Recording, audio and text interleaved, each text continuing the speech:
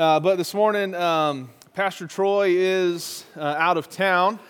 He is preaching a revival, they're calling it, down in Columbus, Pastor Brandon Cruz Church. And so that starts this morning and continues tomorrow and Tuesday night. And so be praying for him while he's down there. And so he asked me to fill in this morning. I'm always grateful and humbled anytime, I get to do this. So I'm excited to be with you all this morning. But as I mentioned, we do have a lot to get into, and we're continuing in Acts chapter 8. So if you would, you have your Bibles, go ahead and turn there, Acts chapter 8. We're going to spend a lot of time there this morning. And so I encourage you to turn there in your Bibles. You can grab a Bible in the pew in front of you if you don't have one, to Acts chapter 8. And we're just going to jump right in, all right, since we have so much. So let's look at Acts chapter 8, and we will start in verse 9, okay? So let's jump straight in. Acts chapter 8, verse 9. All right, let's stop right there for a second, okay? Now, that word but, okay, hold it together, middle schoolers. That is a conjunction word, okay? So what that does is that ties what is about to happen to what just happened, okay? And so last week we started in Acts chapter 8. Pastor Troy shared the first 8 verses, and so let's just do a quick review because what's about to happen is tied back to what has just happened. So by way of review, the end of Acts chapter 7, Stephen is stoned. There's a persecution that's taking place among the church in Jerusalem. Saul, who we will know later becomes Paul, Saul at this time is wreaking havoc on the church. And so this persecution and this havoc has led to the church scattering to the surrounding area. Okay, so at this point we saw that Philip has moved to Samaria, and he begins preaching Christ there among the Samaritans, okay? He's doing miracles, he's casting out spirits, he's healing people, and we saw that in verse 8 of last week, that because of what God was doing through Philip in Samaria, it says that there was great joy in that city, all right? So, what we see when we start out here in our passage today, that we're connected back to what just happened with the conjunction word but is also a contrasting word. And so what we're going to see is that even though God is doing something amazing in Samaria, we're going to see that that's about to take a turn, okay? So the direction is about to change. God is doing something in Samaria. When God is at work, you can guarantee that Satan is also at work. When God's advancement, it's always met with opposition, okay? And the very first point I want you to see this morning is that revival is met with resistance. Revival is met with resistance, and perhaps the person who needs to hear that the most this morning isn't here. I was just talking to Jennifer during meet and greet and found out that Pastor Troy got down to Atlanta at about 1 a.m., Saturday morning. He was supposed to get in earlier Friday, obviously. When he got there, the rental cars, the only ones they had were electric cars, and those electric cars weren't fully charged, and he had to go about an hour and a half away from the airport, so around 2 o'clock in the morning, he's driving around trying to find a place to charge his electric car, which I'm pretty sure he might have, broken. I don't know if they're laws, but he unplugged someone else's car to plug his in. Anyways, he didn't get to where he was staying until 5 in the morning yesterday, okay? And remember, he's down there to preach a revival. And so we can bet that God is going to do something incredible the next couple of days down there in Georgia, because revival is always met with resistance. Okay, and you may have experienced this in your own life. When God begins to do a work in you, then all of a sudden you're met with resistance in your own life that tries to stop what God is doing in and through you. Take heart. If that's you, be encouraged, because that means that God is at work. Now, I want you to keep that in mind as we read through our passage today, so now we can really get into it, okay? So, Acts chapter 8, starting in verse 9, we got a long passage going to verse 24. So follow along with me in your own Bible there. But there was a certain man called Simon, which before time in the same city used sorcery and bewitched the people of Samaria, giving out that himself was some great one, to whom they all gave heed, from the least to the greatest, saying, This man is the great power of God. And to him they had regard, because that of a long time he had bewitched them with sorceries. But when they believed Philip preaching the things concerning the kingdom of God and the name of Jesus Christ, they were baptized, both men and women. Then Simon himself believed also. And when he was baptized, he continued with Philip and wondered, beholding the miracles and signs which were done. Now, when the apostles which were at Jerusalem heard that Samaria had received the word of God, they sent unto them Peter and John, who, when they were come down, prayed for them that they might receive the Holy Ghost. Verse 16, For as yet he was fallen upon none of them, only they were baptized in the name of the Lord Jesus. Then laid they their hands on them, and they received the Holy Ghost. And when Simon saw that through the laying on of the apostles' hands the Holy Ghost was given, he offered them money, saying, Give me also this power, that on whomsoever I lay hands, he may receive the Holy Ghost. But Peter said unto him, Thy money perish with thee, because thou hast thought that the gift of God may be purchased with money. Thou hast neither part nor lot in this matter, for thy heart is not right in the sight of God. Repent, therefore, of this thy wickedness, and pray God, if perhaps the thought of thine heart may be forgiven thee. For I perceive that thou art in the gall of bitterness and in the bond of iniquity. Then answered Simon, and said, Pray ye to the Lord for me, that none of these things which ye have spoken come upon me. All right, now that's a lot going on in there. And it's clear that Satan is using Simon to counter what God is doing in Samaria. Before we get into our main points of the message, let me just introduce you to Simon, and let's get to know our antagonist of this passage a little better. Notice in verse 18 it says, And when Simon saw that through laying on the apostles' hands the Holy Ghost was given, he offered them money. Now this is actually where we get our term simony from, okay? You may have never heard that term before, but simony is when you seek to make a profit from selling church offices, roles, or spiritual things, okay? And so we get that word simony from Simon the sorcerer, who offered the apostles money to have the power to give people the Holy Ghost. This crime mainly shows up in the histories of the Catholic Church. It wasn't uncommon for a priest to pay a bribe to become a bishop or attempt to buy religious positions in the church to gain status or influence, and that's certainly not exclusive to the Catholic Church, but you can see record of it throughout its history. That's called simony, okay? And then this Simon Magus, okay? So he is actually a historical figure.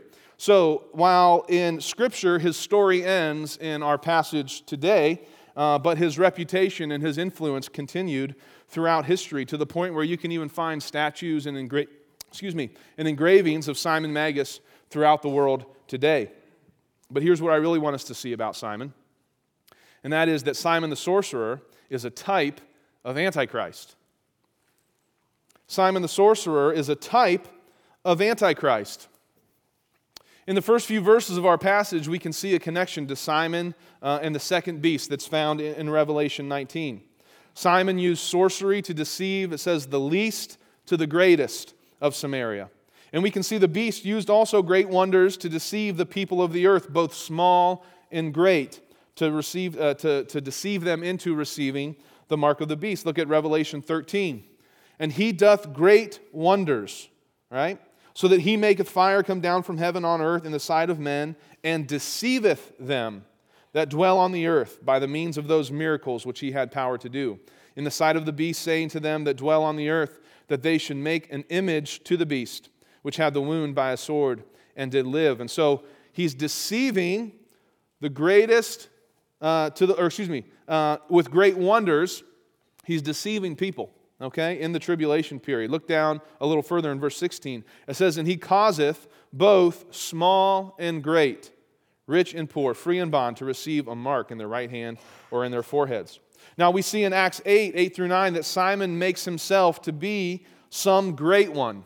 All right? So he's deceiving the people of Samaria from the least to the greatest, the same way that we see the beast deceiving with miracles and wonders, both small and great.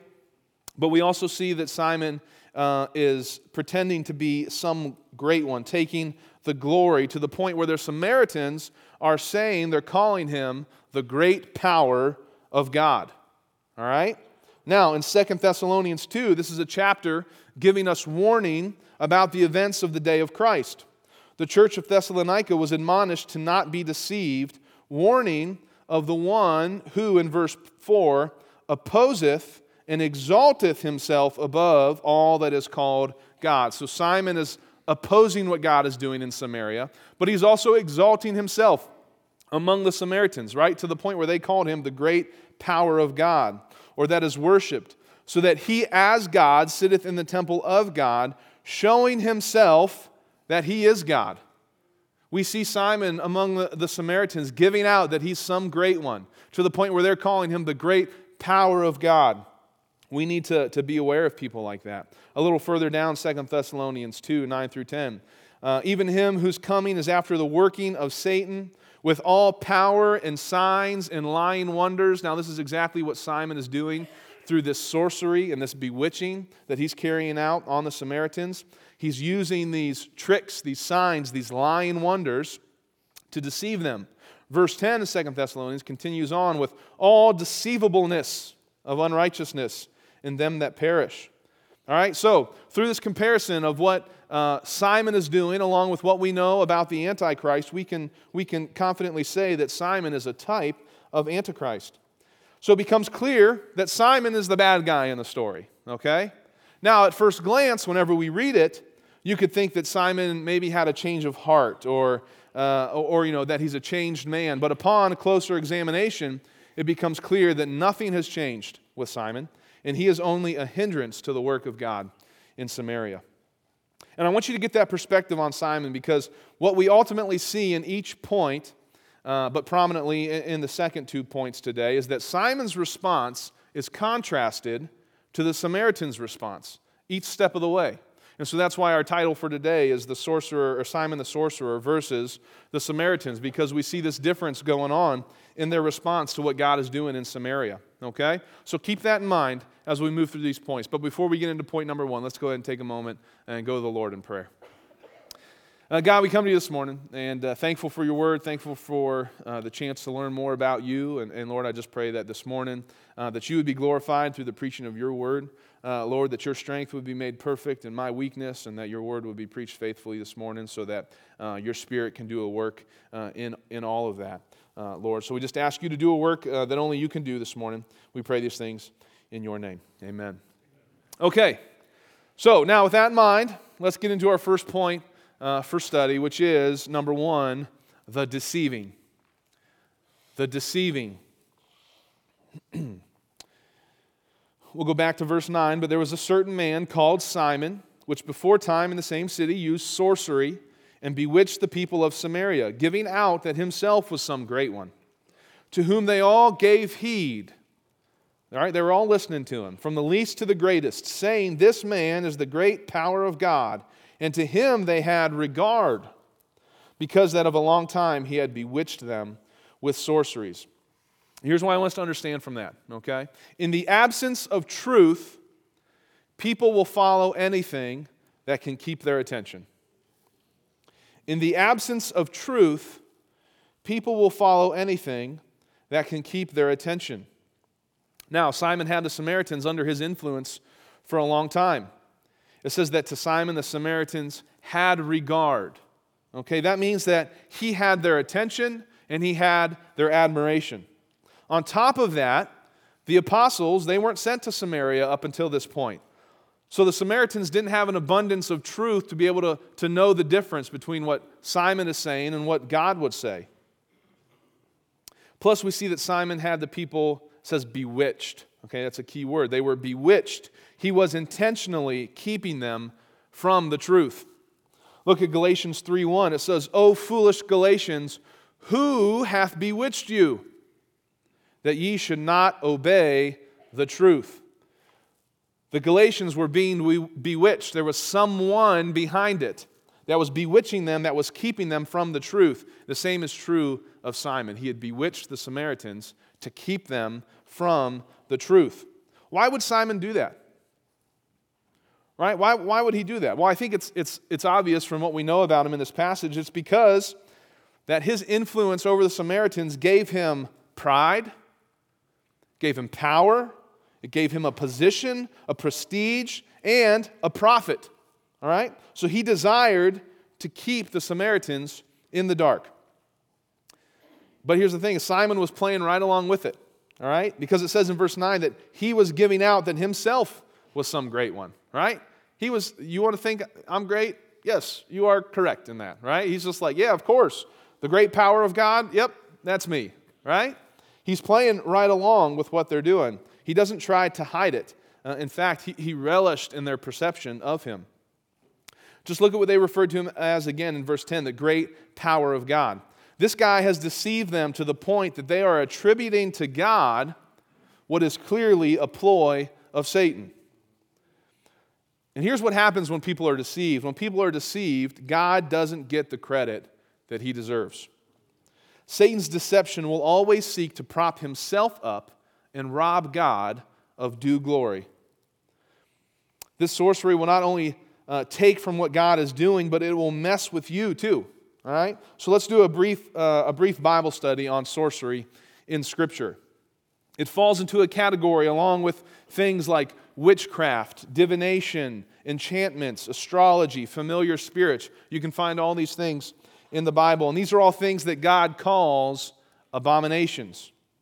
Deuteronomy 18, 10 through 13, there shall not be found among you anyone that maketh his son or his daughter to pass through the fire, or that useth divination, or an observer of times, or an enchanter, or a witch, or a charmer, or a consulter with familiar spirits, or a wizard, or a necromancer. Verse 12, for all that do these things are an abomination unto the Lord.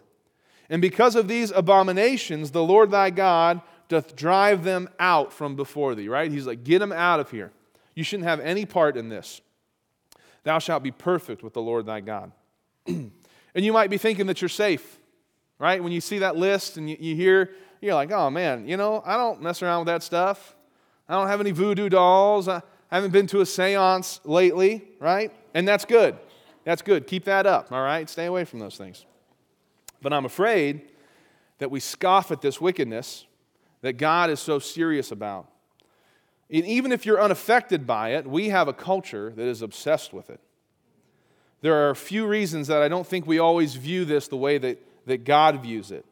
And the first is because sorcery will, number one, deceive you. Sorcery will deceive you. It will trick you. That's part of its goal. We see in another verse, and this could be a cross-reference to go back to our point that Simon is a type of Antichrist.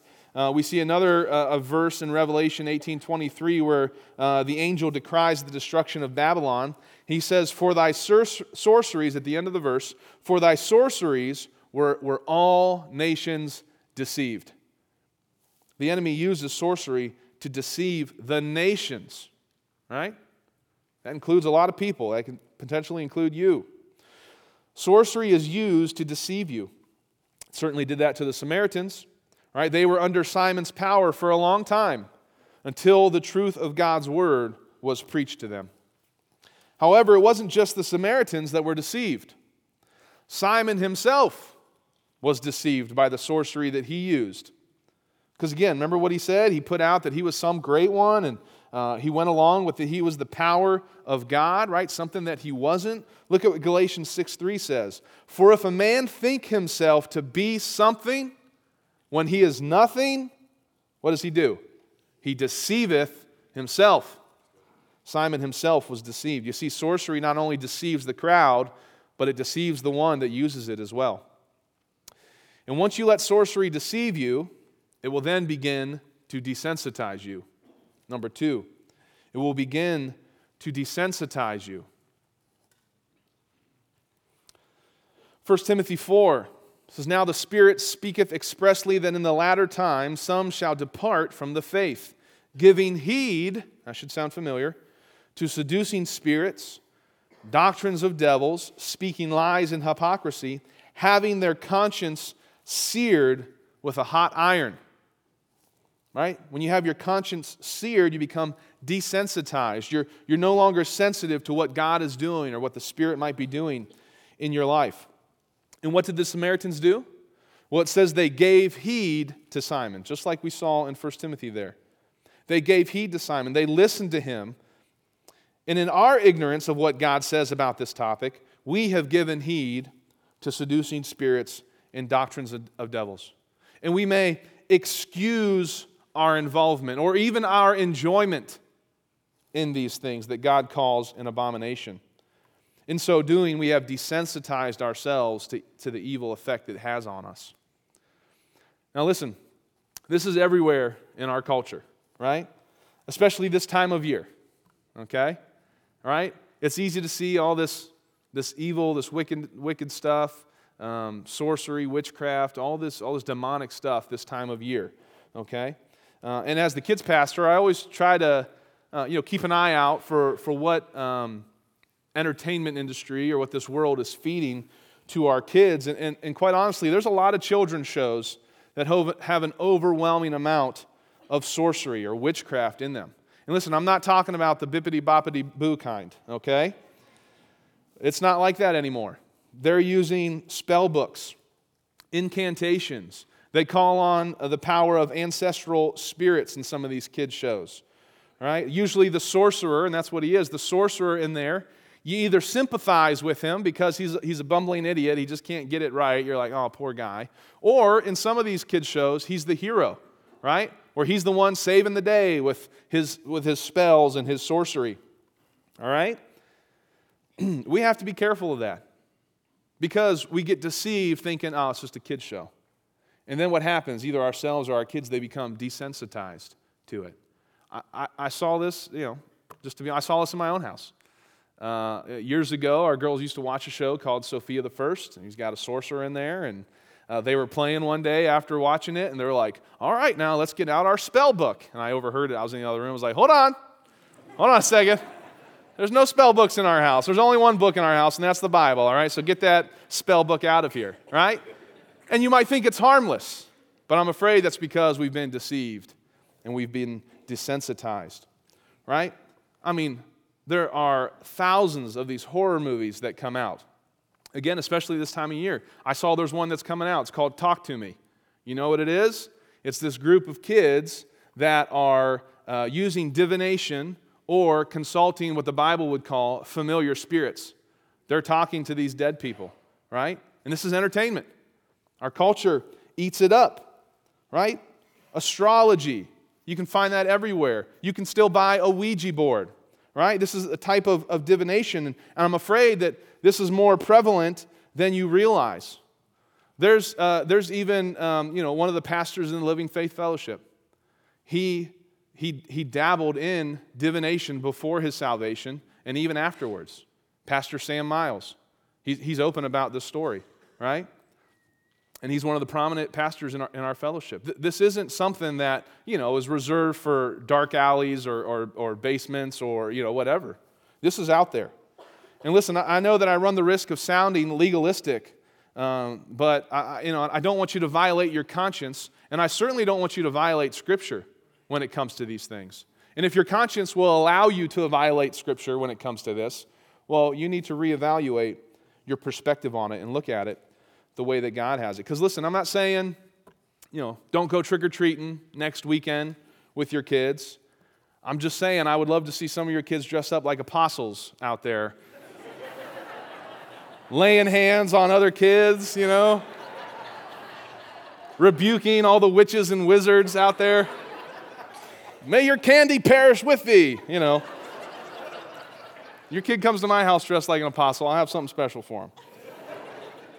But here's what I'm afraid of. I'm afraid we're more influenced by this evil than we realize. And it's obvious that this world around us is not just influenced by it, but they are immersed in it. So do you know what happens when your conscience becomes seared or desensitized? It leads to the third thing, and this is sorcery's ultimate goal, and that is that it will defile you. It will defile you. First, it will deceive you. It will desensitize you, and then it will defile you. Titus 1:15. Unto the pure all things are pure, but unto them that are defiled and unbelieving is nothing pure. But even their mind and conscience is defiled. What do we see in our last verse? Our conscience becomes seared, it becomes desensitized. Now it becomes defiled. Leviticus 19:31, regard not them that have familiar spirits, neither seek after wizards to be defiled by them. I am the Lord your God. You see, the category of sorcery is a slippery slope, and its end goal is to defile you, but God has called you to be sanctified. He has called you to be holy, to be set apart. If you look later in Leviticus where he's talking about these things, he says, I even set my face against that soul, the ones that mess with that stuff. Verse 7 says, sanctify yourselves therefore, and be ye holy, for I am the Lord your God, and ye shall keep my statutes and do them. I am the Lord which sanctify you. We become sanctified by keeping God's word, by obeying his word.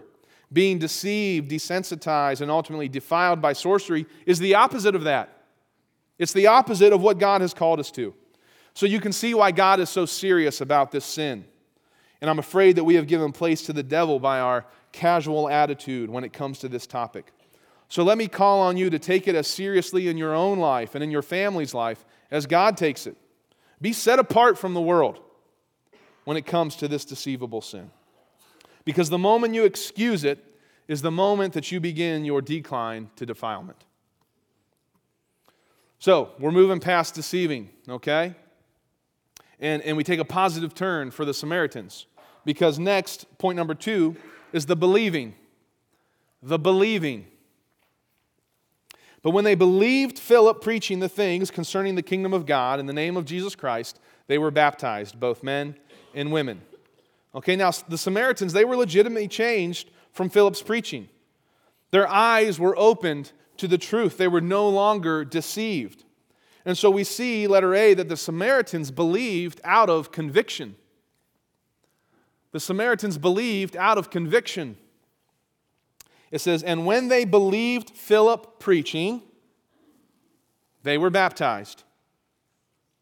From here we can see the direct correlation between the Samaritans' belief in the preaching of God's word and their obedience in baptism. And that is because true belief results in obedience. True belief results in obedience. This is crucial to understand because we're going to see how Simon tries to work his way around this. All right? But first, there's a couple of key phrases I want you to see. The first one is that they believed Philip preaching concerning the kingdom of God. All right? Now, all you Bible students out there, especially my MTT Year 1 class, right? That should ring a bell. When you see the kingdom of God mentioned in Scripture, that should ring a bell. This is the spiritual kingdom, right? This is the spiritual side of what God is doing, as opposed to the kingdom of what? Who knows it? Heaven. The kingdom of heaven is the physical side. But here we see Philip preaching about the kingdom of God. Now, this is the second time it's found in the book of Acts. The first we see the kingdom of God in Acts 1:3. And in that verse, it's a reference back to what Christ was teaching his disciples before his ascension. We'll see it a few more times before the book of Acts ends. But the interesting thing about the kingdom of God being mentioned here is that this is the first time that it's being preached. Okay, for a while in Acts, the Jews had the chance to usher in both kingdoms. Right? We covered that a lot in that first portion of Acts that we went through, Acts 1 through 7. They could usher in the kingdom of heaven and the kingdom of God if they accepted Christ as their Messiah. But since they received strike 3 in the previous chapter when they stoned Stephen, God has now moved his mission to a strictly spiritual operation. And this is still the kingdom that we have a part in building today. It's the kingdom of God, the spiritual kingdom, by reproducing spiritual sons of God. The other key thing I want us to see is that he was preaching the name of Jesus Christ. All right? So back in Acts 4:12, we see that there was salvation comes by no other name but by the name of Jesus Christ. All right? And then we can see the importance of that in Romans 10, 9 through 15. For time's sake, we're not going to look at that. But what we see is that God is moving. We see in that passage that there's no difference between the Jew and the Greek. And what we're seeing in our passage today is that transition is happening. We see that we're moving from strictly Jerusalem with a Jewish audience. We moved out to Samaria. Samaritans were half Jew and half Gentile. And then from there, that opens the gate to the uttermost, to the rest of the world. It's the same progression that we see in Acts 1:8. Okay? And Philip shows up, and he preaches the name of Jesus Christ. He's been sent. The Samaritans have heard. They have responded in faith. They have believed what he has said, and they called upon the name of the Lord to be saved. And that's how people are saved today. We're still saved the same way, by calling upon the name of the Lord, by calling upon the name of Jesus Christ. Okay? So if you're here today and the Lord is convicting you of your sin, man, don't ignore that. But instead, respond in belief and obedience, the same way the Samaritans did. They believed out of conviction, but here's the contrast. Simon believed out of convenience. Simon believed out of convenience. So back in verse 12, it says, "But when they believed," referring to the Samaritans, "they believed Philip preaching the things concerning the kingdom of God in the name of Jesus Christ, they were baptized, both men and women." Verse 13 starts with the word "then." Then Simon himself believed also. So after everyone else believed and was baptized, then Simon himself believed also. And when he was baptized, he continued with Philip and wondered, beholding the miracles and signs which were done. Now, here's one of those main contrasts we see between Simon and the Samaritans. The Samaritans believed after hearing Philip's preaching, but Simon believed after everyone else believed. Right? Verse 12, Samaritans believe Philip. They get baptized as a result. Verse 13 starts with the all-important word, then. And this is key. And honestly, I didn't notice it right away when I was studying this until I was talking to Tom Steele throughout the week about it, and he pointed it out to me. But verse 13 starts with the word then to make a distinction between the Samaritans' belief and Simon's belief. After everyone else believed, then Simon believed. And why do you think that is? Well, if we think about it, before Philip showed up, Simon had a pretty good gig going on, didn't he? We mentioned before, he had prestige among the people, he had a position over the people, and he was making a profit from the people. And now that the truth of God's word has broken the influence that Simon had over the Samaritans, he's got to find a way to salvage what he's lost. Right? He's thinking, well, you got to go along to get along. If you can't beat them, join them. Right? And as far as we can tell, Simon's baptism had nothing to do with his belief. It was clear that the Samaritans were baptized as a result of their belief. But look at how verse 13 is worded. It says, "Then Simon believed himself also. And when," not then, not as a result, "and when he was baptized." Again, his baptism wasn't out of obedience, but out of convenience. Because look at what his baptism got him. It got him access to Philip. Because when he was baptized, he continued with Philip. And it got him access to what he was really interested in. It was the miracles and the signs that came with Philip. Again, think of Simon's background. He used sorcery, which is like the wicked equivalent of miracles and signs, to gain influence over the people. And now there's this competition in town, right? And I love this because it says that he wondered, beholding the miracles and signs which were done. That word "wondered" right there, that's the same word that's translated "bewitched" earlier in the passage. Right? So talk about poetic justice.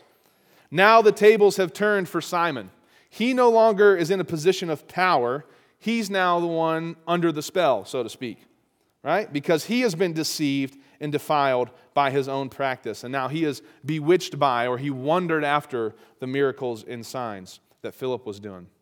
And listen, there's a lesson in here for all of us. We can say the right things, and we can even do the right things. But our motives can be completely selfish out of sheer convenience for ourselves. Right? Just like Simon, we can find ourselves saying the right things. Oh yeah, no, I believe. And doing the right things. Oh yeah, no, I'll get baptized. But our relationship with the Lord is dead. Our walk with God becomes stagnant with only the appearance of belief and obedience. Isaiah 29:13 says, wherefore the Lord said, for as much as this people draw near me with their mouth and with their lips do honor me, but what have they done? But they have removed their heart from me. They're saying the right things, look good on the outside, but their heart has been removed far from me. Don't let that be true of you. Don't let that be true of us as a church. So, we see the deceiving. We see the believing, and then number 3, we see the receiving.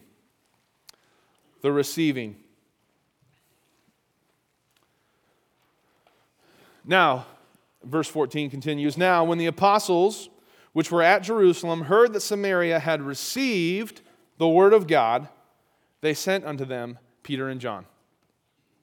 Word had gotten back to Jerusalem, where the apostles were still working despite the persecution. We saw that in verse 1 of this chapter. They agreed to send Peter and John to Samaria, not just to support the work that God was doing there, but also to confirm it.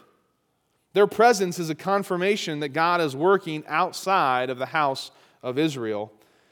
And now Acts 1:8 is being fulfilled.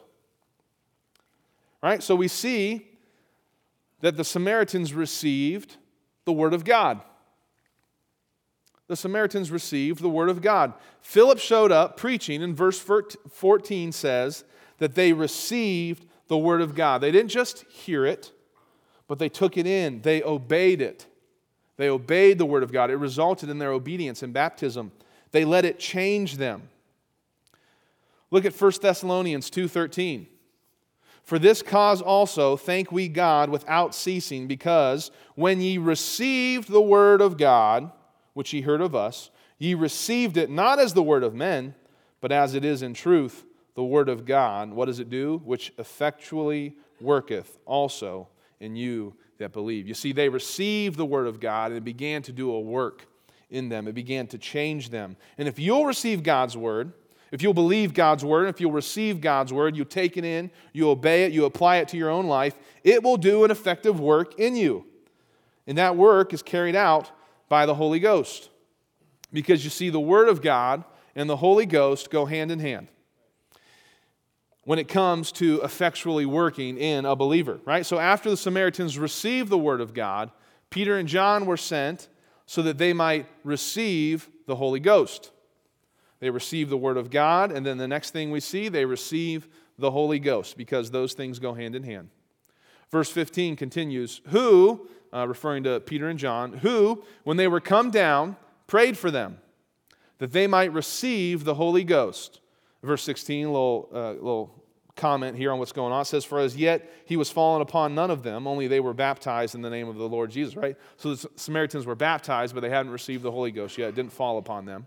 So verse 17 goes, then laid they their hands on them, and they received the Holy Ghost, right? So Peter and John show up, they pray that they'll receive the Holy Ghost, they lay hands on them, and then the Samaritans receive the Holy Ghost. All right? Now I love this because it ties right back to what Jesus was teaching his disciples when they asked him how to pray. So back in the Gospels, there's a point where the disciples are like, Lord, teach us to pray, okay? And you can see that in Luke 11, 9 through 13. But he's saying, listen, if you ask, I'm going to give it to you. And what do? Well, they asked that the Samaritans would receive the Holy Ghost. Luke 11, 13 says, how much more shall your heavenly Father give the Holy Spirit to them that ask him? Right? So these apostles, they were paying attention when Jesus was talking. He said, ask for it, and when you ask, I'm gonna give the Holy Spirit to whoever asks for it. So they asked, and then the Samaritans received. All right? But for those of you that are keeping score at home, you'll notice that once again, we see this unique circumstance where people are saved, to put it under one term, but yet by different requirements and in a different order. Okay? Now, you have to keep in mind that this first portion of Acts is a transitional time, a time period that God is working in. He's moving from the law to grace. He's moving from the nation of Israel to the church. We see in this chapter that he is in the midst of a transition as he moves from the Jews to the Samaritans and then ultimately to the Gentiles, to the uttermost. But think back to Acts 2:38, right? When Peter is preaching to the Jews. It It says, "Then Peter said unto them, Repent and be baptized, every one of you, in the name of Jesus Christ for the remission of sins, and ye shall receive the gift of the Holy Ghost." Right? So they had to repent, they had to be baptized for the remission of sins, and then they would receive the Holy Ghost. In our passage today, they believed Philip, they responded with obedience in baptism, and then once the apostles showed up, which we can assume was sometime later, they prayed, they laid hands on them, and then they received the Holy Ghost. This is different, right? It's a different order, different situation. We'll see an even more specific circumstance later in the same chapter with the Ethiopian eunuch in the next couple of weeks. But if you jumped ahead to Acts chapter 10, so we have this example in Acts 2, we have the example in Acts 8 that we're looking at today. Jump ahead to Acts 10 when Gentiles received the Holy Ghost. Just to summarize what's going on here, these Gentiles who believed then received the Holy Ghost and then were baptized in obedience, not as a requirement for salvation. So again, different circumstances, different order, but this is essentially God's pattern for salvation for us today, to believe, and then we receive the Holy Ghost at that moment of salvation. But this is why it's dangerous to pull your doctrine for salvation out of this portion of Acts. Because in the first third of the book so far of Acts, we've looked at 3 different scenarios. And for those who would claim that we must be baptized to receive the Holy Ghost, just like in Acts 2, they have a hard time explaining what happened with the Samaritans here in Acts 8. And for those that believe you must have the laying on of hands to receive the Holy Ghost, they have a hard time explaining what happened with the Gentiles in Acts 10. But this all makes sense if you just let God speak for himself, right? If you just understand the context of these events in Acts. And context is perhaps the greatest Bible study key to understanding what is going on in a passage. All right, so the Samaritans have received the Holy Ghost based upon their belief and obedience, but now let's contrast that to Simon, okay? Now let's look at Simon in verse 18.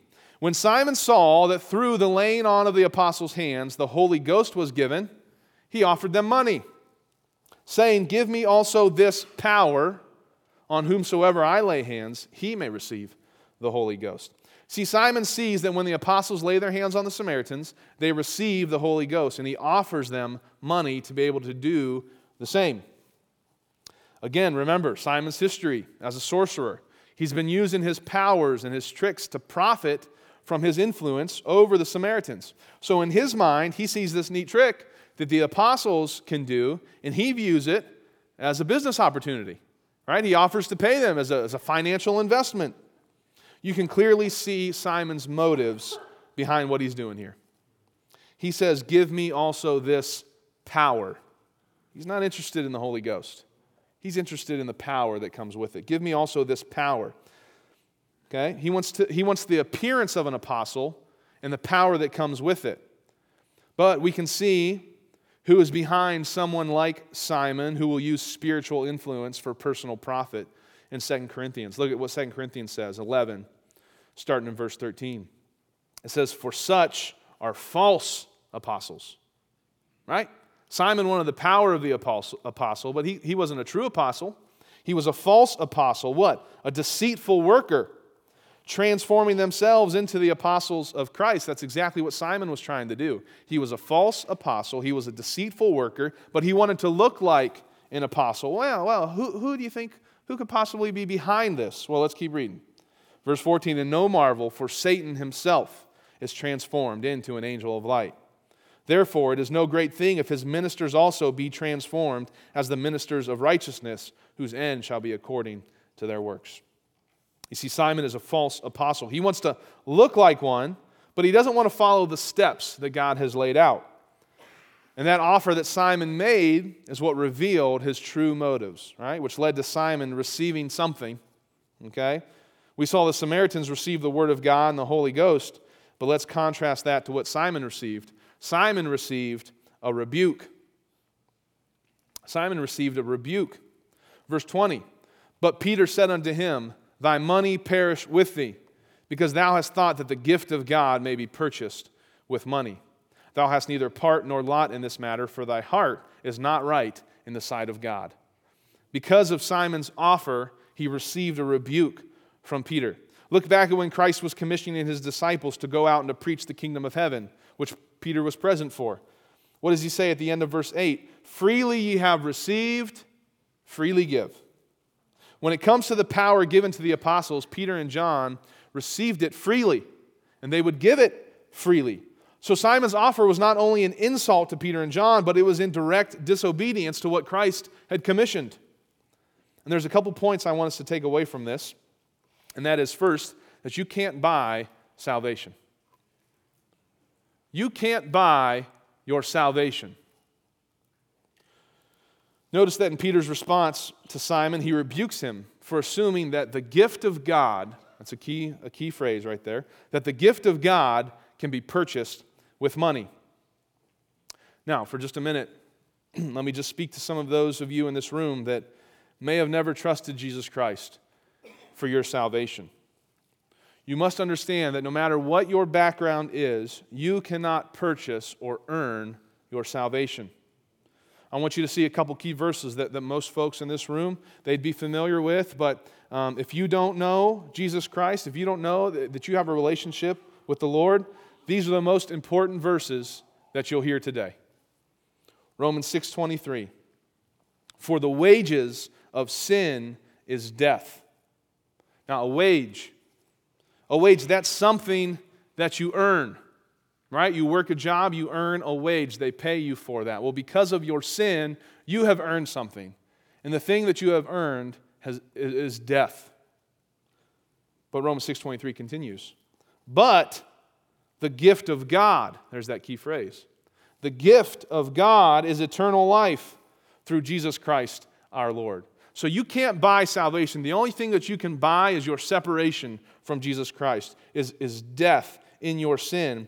But the gift of God is eternal life. Right? Again, a wage is something that you earn. But a gift, now that's something that someone else has paid for. Someone else has paid for the gift of your salvation. And God offers that gift that has already been paid for by His Son, Jesus Christ, on the cross. It's not something that you can buy because Christ has already paid for that gift. Ephesians 2:8-9. For by grace are ye saved through faith, and that not of yourselves, not something you can do. It is the gift of God. There's that key phrase again. Not of works. You can't earn it. You can't pay for it. You can't purchase it, lest any man should boast. You see, salvation is available to everyone by grace through faith. There is nothing you can do to buy it for yourself. It is the gift of God. And for you to make it personal, you simply must receive the gift. That's all you can do, is receive the gift that God has already purchased through the blood of His Son and that He extends to you. You can't buy it. You can't purchase it. And listen, there's nothing more important for you to take care of today than to know that you have received the gift of eternal life through Jesus Christ. And so let me encourage you. I know we're kind of in the middle of things here or towards the end, but man, if you've never made that gift personal, do it today. You can come talk to me. Come talk to almost anyone in this room. Talk to the person that brought you. And we can settle that today because you can't buy it. You can't purchase it. You can only receive what God has already paid for through His Son for you. Now, for those of us who know that we're saved, we have a lesson to learn here as well. And that is that you can't buy spiritual growth. You can't buy spiritual growth. What was Simon trying to do here? Simon was trying to skip the spiritual growth process and go straight to the results. Right? For the Samaritans, they received the Holy Ghost at the laying on of the hands. We receive the Holy Ghost at the moment of salvation, but there is a process for us to get us to the point where we are filled with the Holy Spirit or where we are walking in the Spirit. And that's a growth process to spiritual maturity. And you can't buy that. You can't skip that. You can't purchase spiritual growth. You have to understand when it comes to walking in the Spirit, you cannot skip the process. You cannot bypass belief and obedience. We can see that the Holy Spirit is a gift from God in some of the verses that we already saw today. You can look at those on your own, but each one points to the fact that the Holy Ghost is a gift. And we can't buy it. Right? We can only be obedient to to what we heard and believe it and take those steps to the point of spiritual maturity.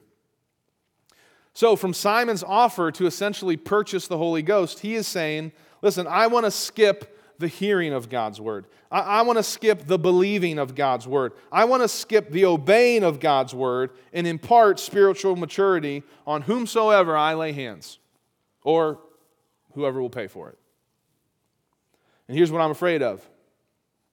I'm afraid that some of the people in this church want to skip the spiritual growth part and go straight to the power of God, or the influence that only comes from believing and obeying the Word of God.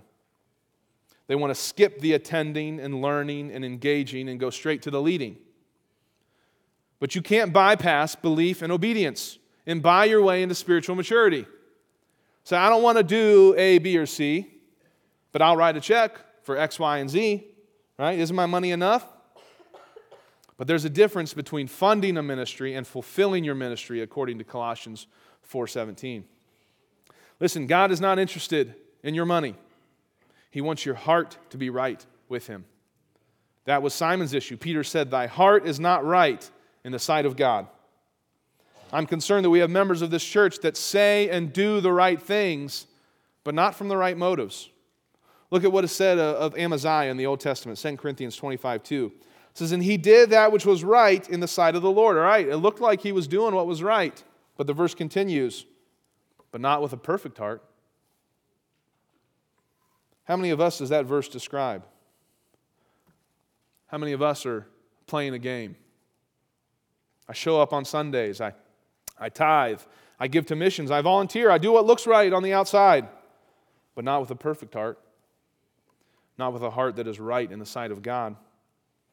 Because you can fool your pastors, you can fool the people in the pew next to you, you can even be fooling yourself, but you can't fool God.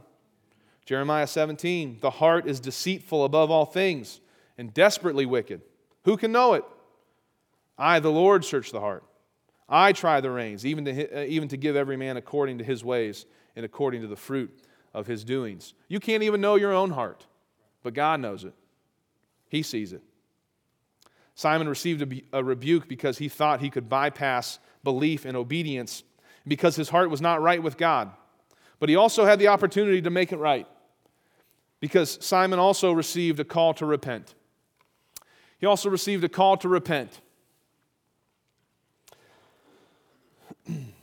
Simon was still unrepentant even after his profession, right? That old man still had a grip on Simon. He had not changed his mind about his former life. He had not changed his ways or direction because he wanted to continue to profit off of miracles. And so Peter tells him in verse 22, "Repent therefore of this thy wickedness, and pray God if perhaps the thought of thine heart may be forgiven thee. For I perceive that thou art in the gall of bitterness and in the bond of iniquity." Peter calls him to repent and to pray to God for forgiveness for the thought of his heart. For us, today, we don't have an apostle to call us out on our sin, but we have been given the Word of God to identify the thoughts of our heart, according to Hebrews 4:12. You let God's Word convict you, and then you change your way from that. You repent from that. If we allow God's Word to do a work in our lives and convict us of where we're wrong, then we must seek God and call upon Him for forgiveness. Simon was called to repent from his sins, and we can see that his sins were wickedness, bitterness, and iniquity. Right? Now, we don't have time for it today, but just to briefly describe those, and you have some verses there I'd encourage you to check out on your own. But each one of these sins that Simon is guilty of, we are called to turn away from, to repent from. Wickedness, that's a sin committed against someone else. It's akin to malice, right? So Simon committed this sin against the Samaritans.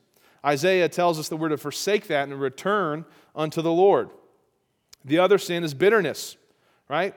He says that he is in the gall, which is like a poison, of bitterness in verse 23, right? That poison has started to grow and spread throughout his soul. So bitterness is a sin you hold against someone else. It's internal. It's undealt with, right? So Simon has this sin against the apostles who have come and ruined his livelihood.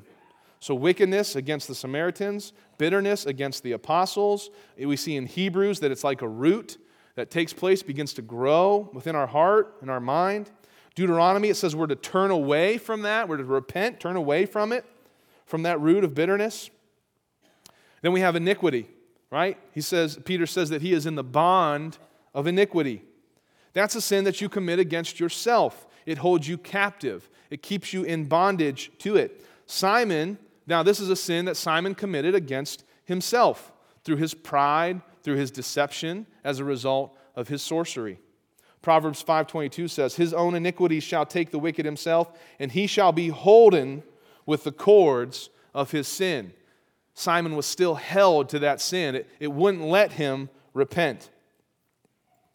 And we see that we're to change our ways from our iniquity and to be used instead for righteousness' sake. Okay? But here's what I want us to look at, and here's how we'll wrap up. And that's letter C, Simon's response. We see Simon's response. So he received a rebuke. He received a call to repent. But here we see a big difference in Simon and the Samaritans, where the Samaritans were right with the Lord. They believed. They were obedient. But even in this chance that Simon had to make things right, we still see that he doesn't respond the same way the Samaritans do. Verse 24, after receiving that rebuke and call to repent, says, then answered Simon and said, pray ye to the Lord for me, that none of these things which ye have spoken come upon me. And here's what I want us to understand. Simon attempted to outsource repentance and avoid responsibility. He attempted to outsource repentance and avoid responsibility. You see in this verse, Peter told Simon to pray to the Lord. But what does Simon say? Well, why don't you pray for me? I'm not going to do that. Why don't you do it for me? Tries to outsource that repentance. And what's he concerned with? That none of these things which ye have spoken come upon me. Simon was just afraid of the responsibility that came with his sin, the consequences of his sin. He didn't want to perish, and he didn't want his money to perish. So he's like, why don't you pray to the Lord for me and ask him to keep this stuff from happening to me, right? He tried to avoid the responsibility of his sin. Here's what I think we need to understand from this.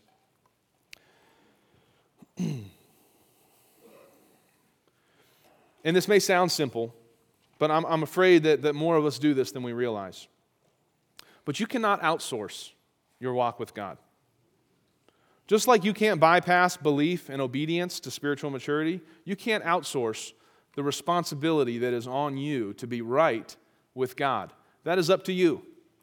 You can't trust that to your pastors. You can't trust that to the person that discipled you. You can't trust that to some priest or something else. That is between you and the Lord, and you are responsible for it. You can't outsource repentance. You can't avoid responsibility. And understand that each person in here must take responsibility for his or her own relationship with God. And so let me just encourage you with this. If God is showing you something that you need to forsake in your life, repent. If He's showing you a truth from His Word, believe it. And if He's showing you a step that you need to take, obey it. Will you bow your heads with me? And again, let me just speak to those of you here today that may be outside of a relationship with the Lord. I pray that today you saw from the truth of God's Word that there's nothing that you can do to earn that salvation, to earn that gift. You can't buy it. You can't do enough good things. It comes only from receiving the gift of Jesus Christ and the sacrifice that He's made on the cross. And so if you'd like to know how to do that, please come talk to me down here. Come talk to someone else in the church that you know has a relationship with the Lord. There'd be nothing more that we'd want to do than to help you settle that today. And for those of you that have a relationship with the Lord and maybe He's showing something you today where maybe you're a little casual in certain sins in your life, you need to repent from that. You need to make it right. Man, take that step. Be obedient. Don't try to pass that off. Don't get deceived by it. Don't get desensitized to sin in your life. Don't let it defile you, but make it right. Get right with God today. Maybe some of you need to take a step. You need to be obedient in something. You need to get baptized. Maybe you need to get discipled. Maybe you need to attend MTT. You need to start coming to life group. Something. You need to start serving in a ministry. Man, be obedient to that. Believe God at His word. Obey His word. And you'll be right with the Lord. God, we come to you this morning and thankful for your word. I pray that it spoke to the hearts of everyone in here today and that your Spirit did a work that only you can do, Lord. So we trust you that you'll continue to be at work in our lives as long as we're faithful to your word, Lord. So I pray that would be that would be true of us, that we would simply hear your word, we would believe it because it is your word, receive it in truth as the word of God, that we'd be obedient to it, and you'd be glorified through all that. We pray these things in your name. Amen.